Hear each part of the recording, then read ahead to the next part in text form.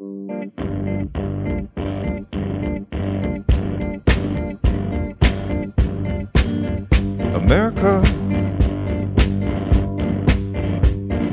America, you are so grand and golden.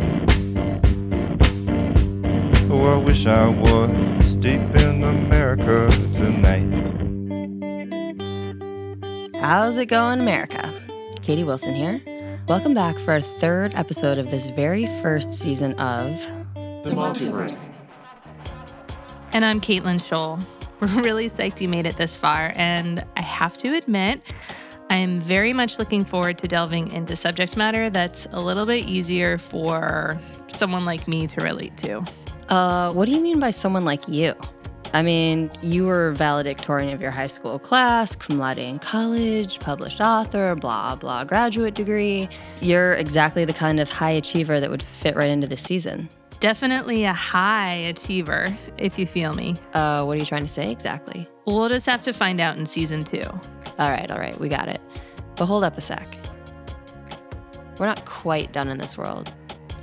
But if, like Caitlin, you're sick of talking straight politics, you're in luck.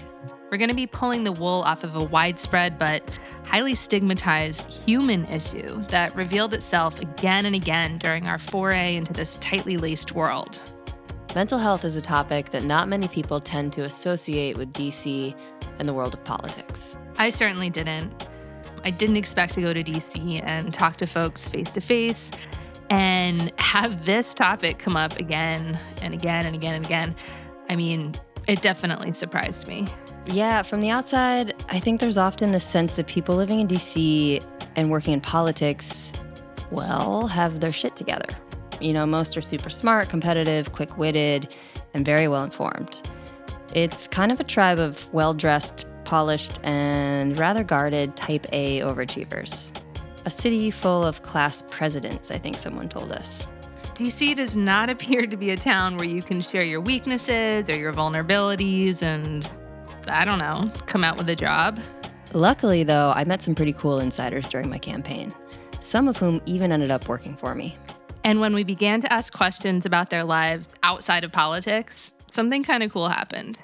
People started to open up about their most human sides, including struggles with mental health and addiction.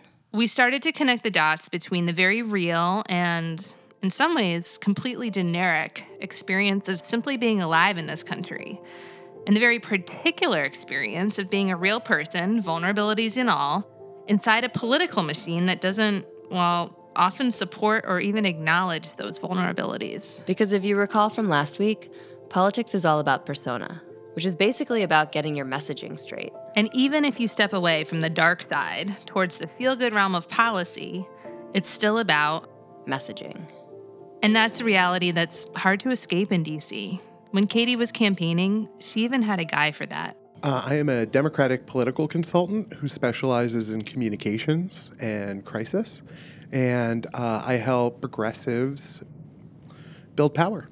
I am the guy who helps a bunch of people who don't necessarily talk like you and I talk, try to get what they want to say out in as few words as possible. I try to help people connect more with real folks and get them to understand that, you know, winning the argument isn't always about looking like the smartest person in the room. That's Brad Bauman, and he did work on my campaign. He helped us keep our messaging tight and sort of made sure I didn't lose my shit on national TV. Which is exactly why this week we are focusing on just that, keeping our shit together. No angles, no agendas. We just wanted to hear what people wanted to say. And luckily, Brad had a lot to share.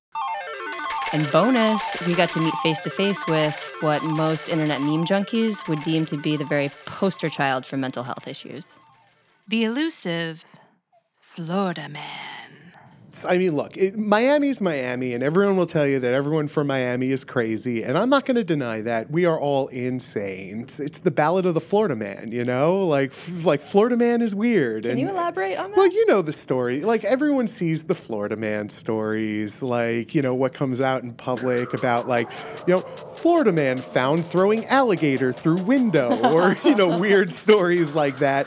I mean, there is something in the water down there. Now we have a hard-to-believe but true story out of Florida. A man in Polk County called 911 to report a drunk driver, himself. But detectives say after Edward consumed dozens of roaches and worms, he got sick. Broke into an airport on Davis Islands, tried to steal 2 airplanes. Dressed as a bull in a onesie costume. Police say this Florida man warned them that his turtle army would destroy them. Officers in Brevard County say they received 7 calls about a man disturbing the peace. What's the DC man story? Is there one? I mean, I nap a lot now. The DC trope that I think that most people have in their minds is of kind of official DC, you know, starched suits and nerdy kids running around playing dress up and, you know, politicians and, you know, dysfunction. DC is a much different place than that. You know, there's official Washington. There's like the Washington of the Hill offices. There's government man. Yeah, there's government man. But then there's also the district, which is where like we all live, like real people. So our friend Brad, a recovering Florida man, works in DC helping government man tell his story. And there's a huge premium put on this kind of work because, as you know, government man doesn't always seem that in touch with the rest of us. Sometimes you just need to emote a little and maybe, you know, kind of approach people from where they are and maybe like show people that you really do get that they're hurting or get that they're scared or maybe get that they're frustrated and angry because frankly they spent their entire lives getting sold a bill of goods and being told, hey, all you got to do is work hard and play by the rules and everything's going to be handed to you. And that's just not what happens. So why do so many people in DC and in this world need people like you to help them?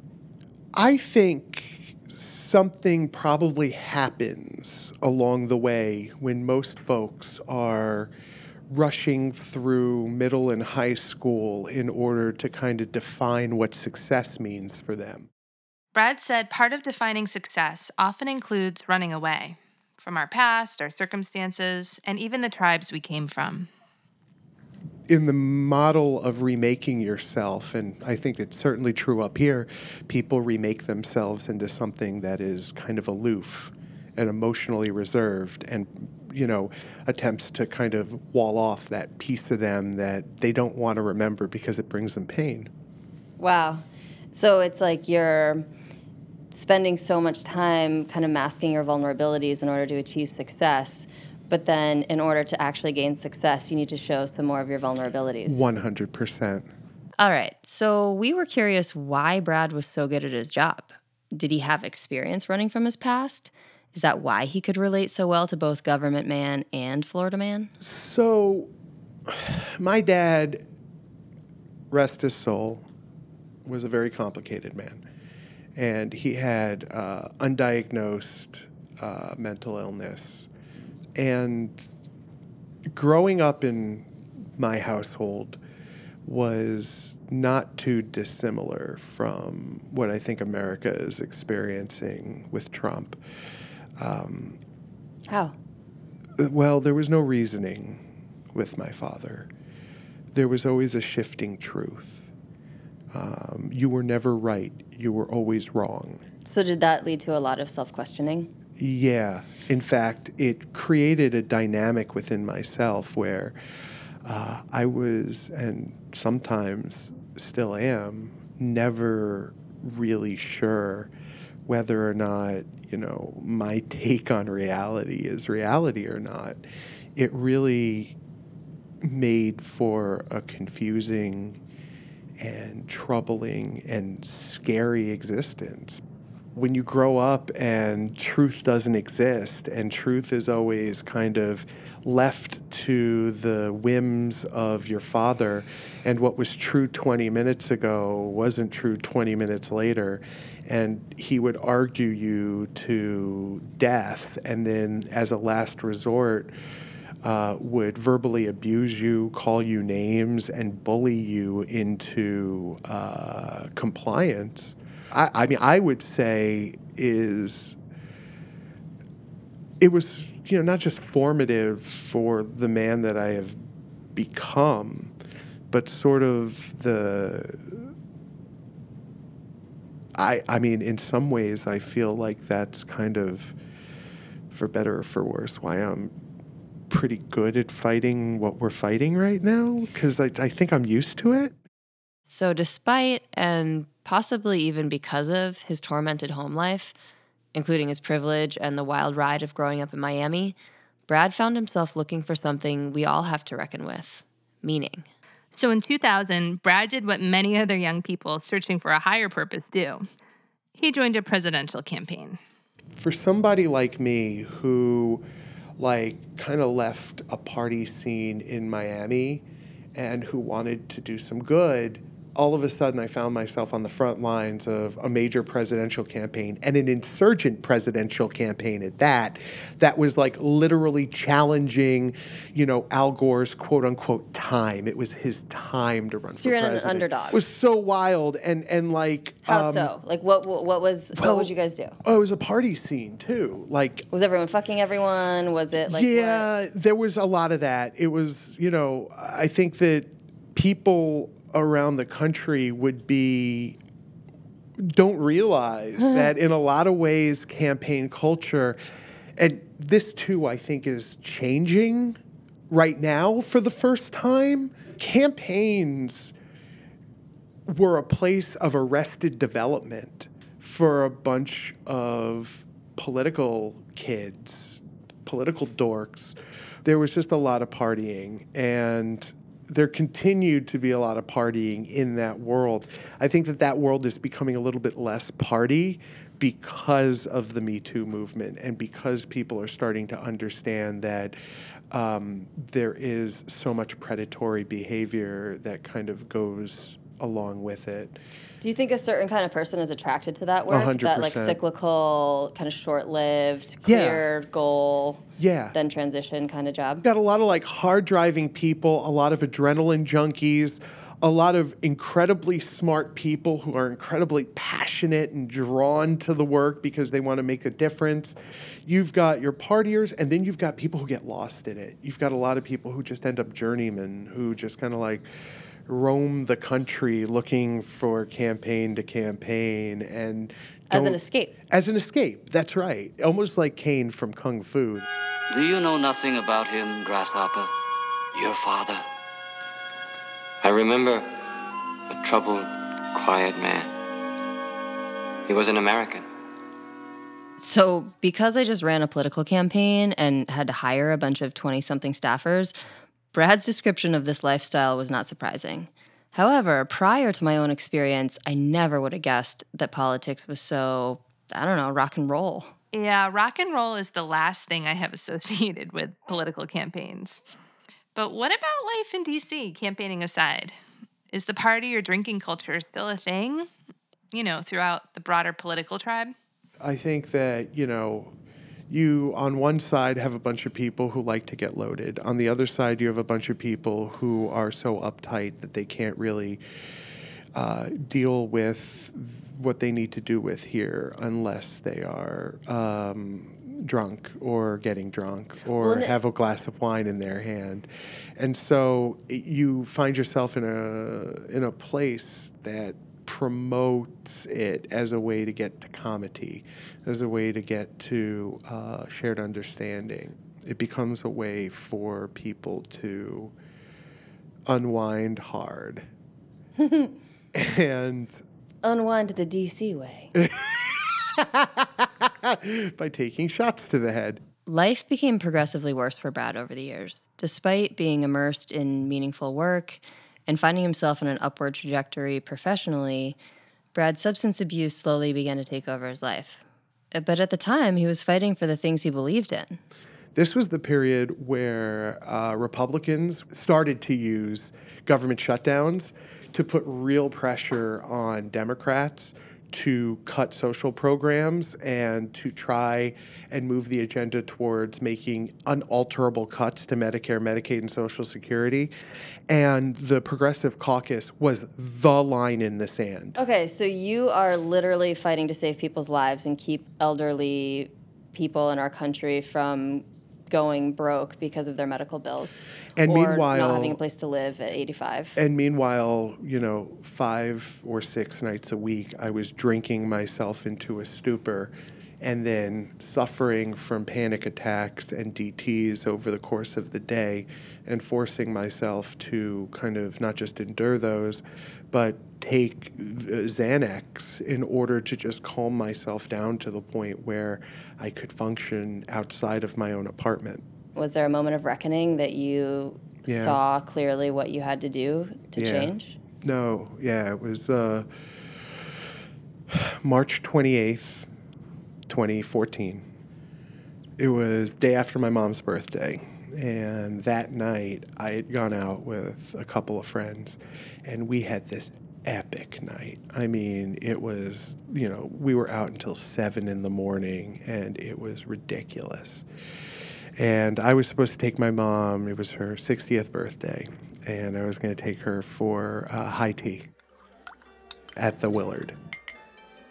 And we get to the hotel, and I felt DTs coming on, and my heart rate started escalating, and my face turned white, and I was sweating profusely, and I couldn't talk, and I couldn't move.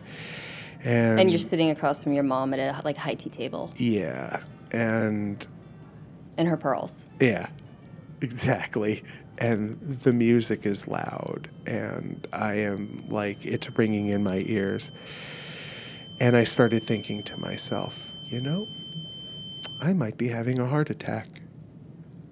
And so I finally mustered up the energy to pick myself up off the chair, and I looked at my mom and I go, hey, I need to run to the bathroom really quick. And I ran to the bathroom, and I puked. And then I kind of felt my pulse racing, and it had to have been, north of 120. It was, I was feeling like at any moment my heart was going to explode. And I walked back, and I looked at myself in the mirror, and I was white as a ghost. And I came back to my mom, and I was able to kind of say to her, hey, I am really, really in a bad spot. I need to go home and take my medicine. And my medicine, of course, meant Xanax.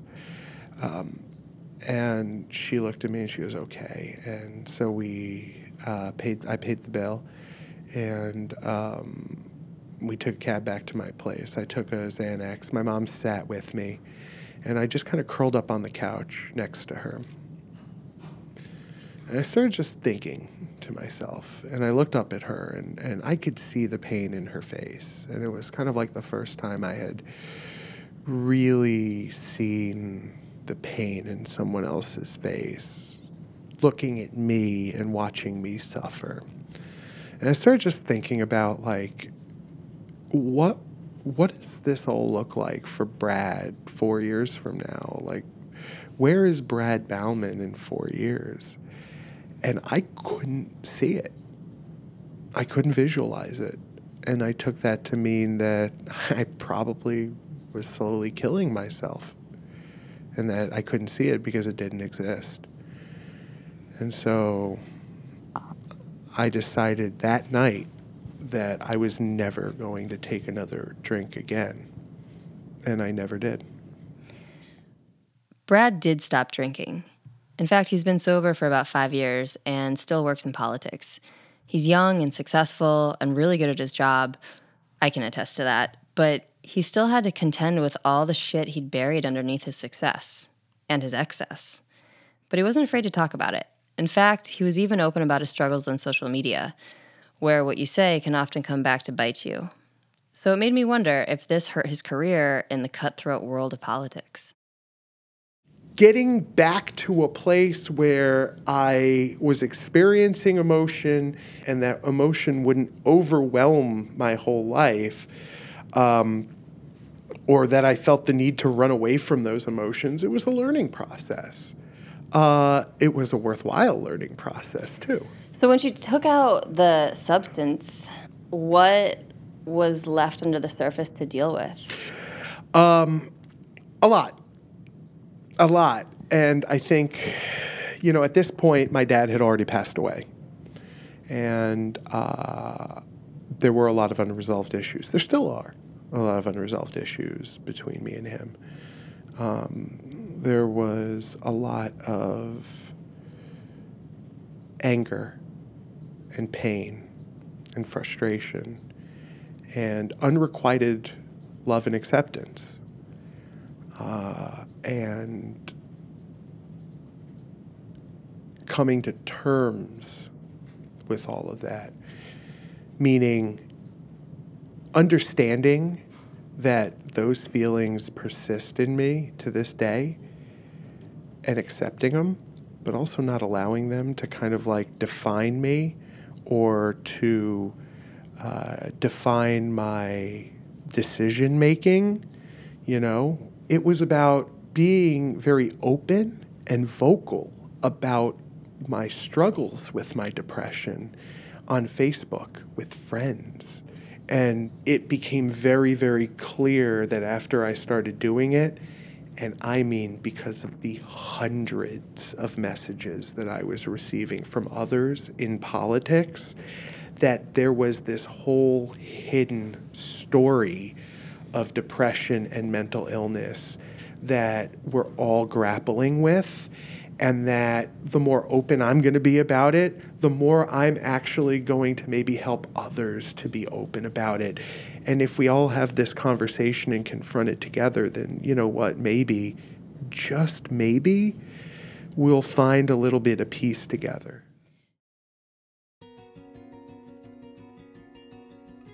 Talking to Brad was such a refreshing experience. When I joined you, Katie, in DC this spring to talk to everybody, I have to admit I was a bit nervous that I would hate the whole thing and wouldn't relate to anybody. Well, that was actually really obvious, but you didn't ever tell me that. I guess I didn't want you to think I wasn't enthused about the project, because I am. But yeah, DC is just totally not my vibe at all. I guess you could say I've always been more attracted to worlds or subcultures that kind of break the mold versus make the mold. I don't know. I saw the government as this sort of staid, serious monolith, and I assumed that the people who were drawn there were just like that, staid, serious, kind of mainstream, culturally speaking, like proper and rule followers, basically. Somebody that would read from a script. And what about now? As cheesy as this sounds, I think that what this illuminated for me was that, no matter how things appear from the outside or how sort of different or alien another world can seem, when you take the time to look more closely at actual people, you'll find actual people.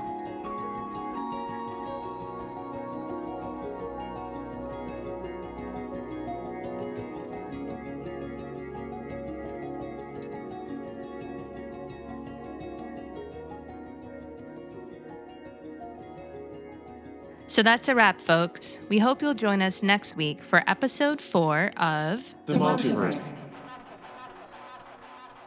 where we'll sink deep into the quicksand of partisan politicking. There was a bill that we had that was again sponsored by a Democrat, and House leadership, not publicly but privately, said, "We're killing all your bills. You're not going to get anything this session," because I was running for re-election and I was, in the other party.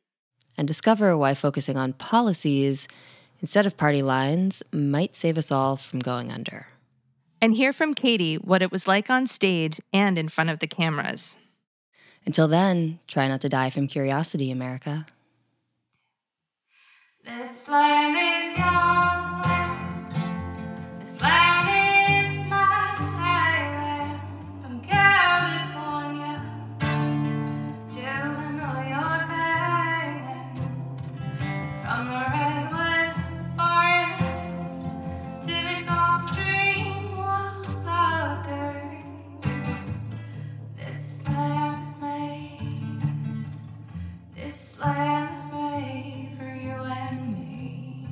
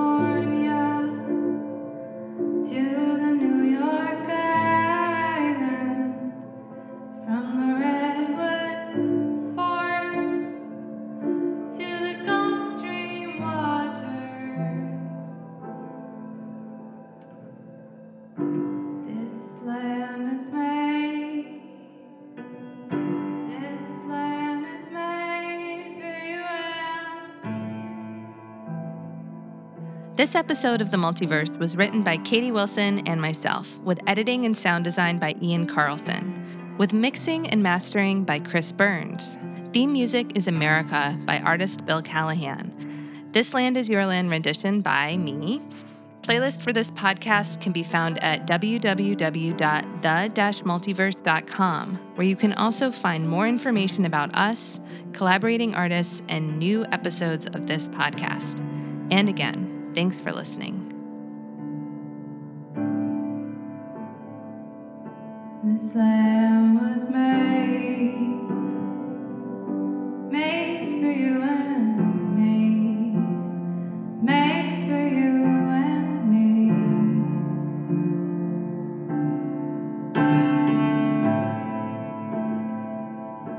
This land was made for you and me, made for you and me.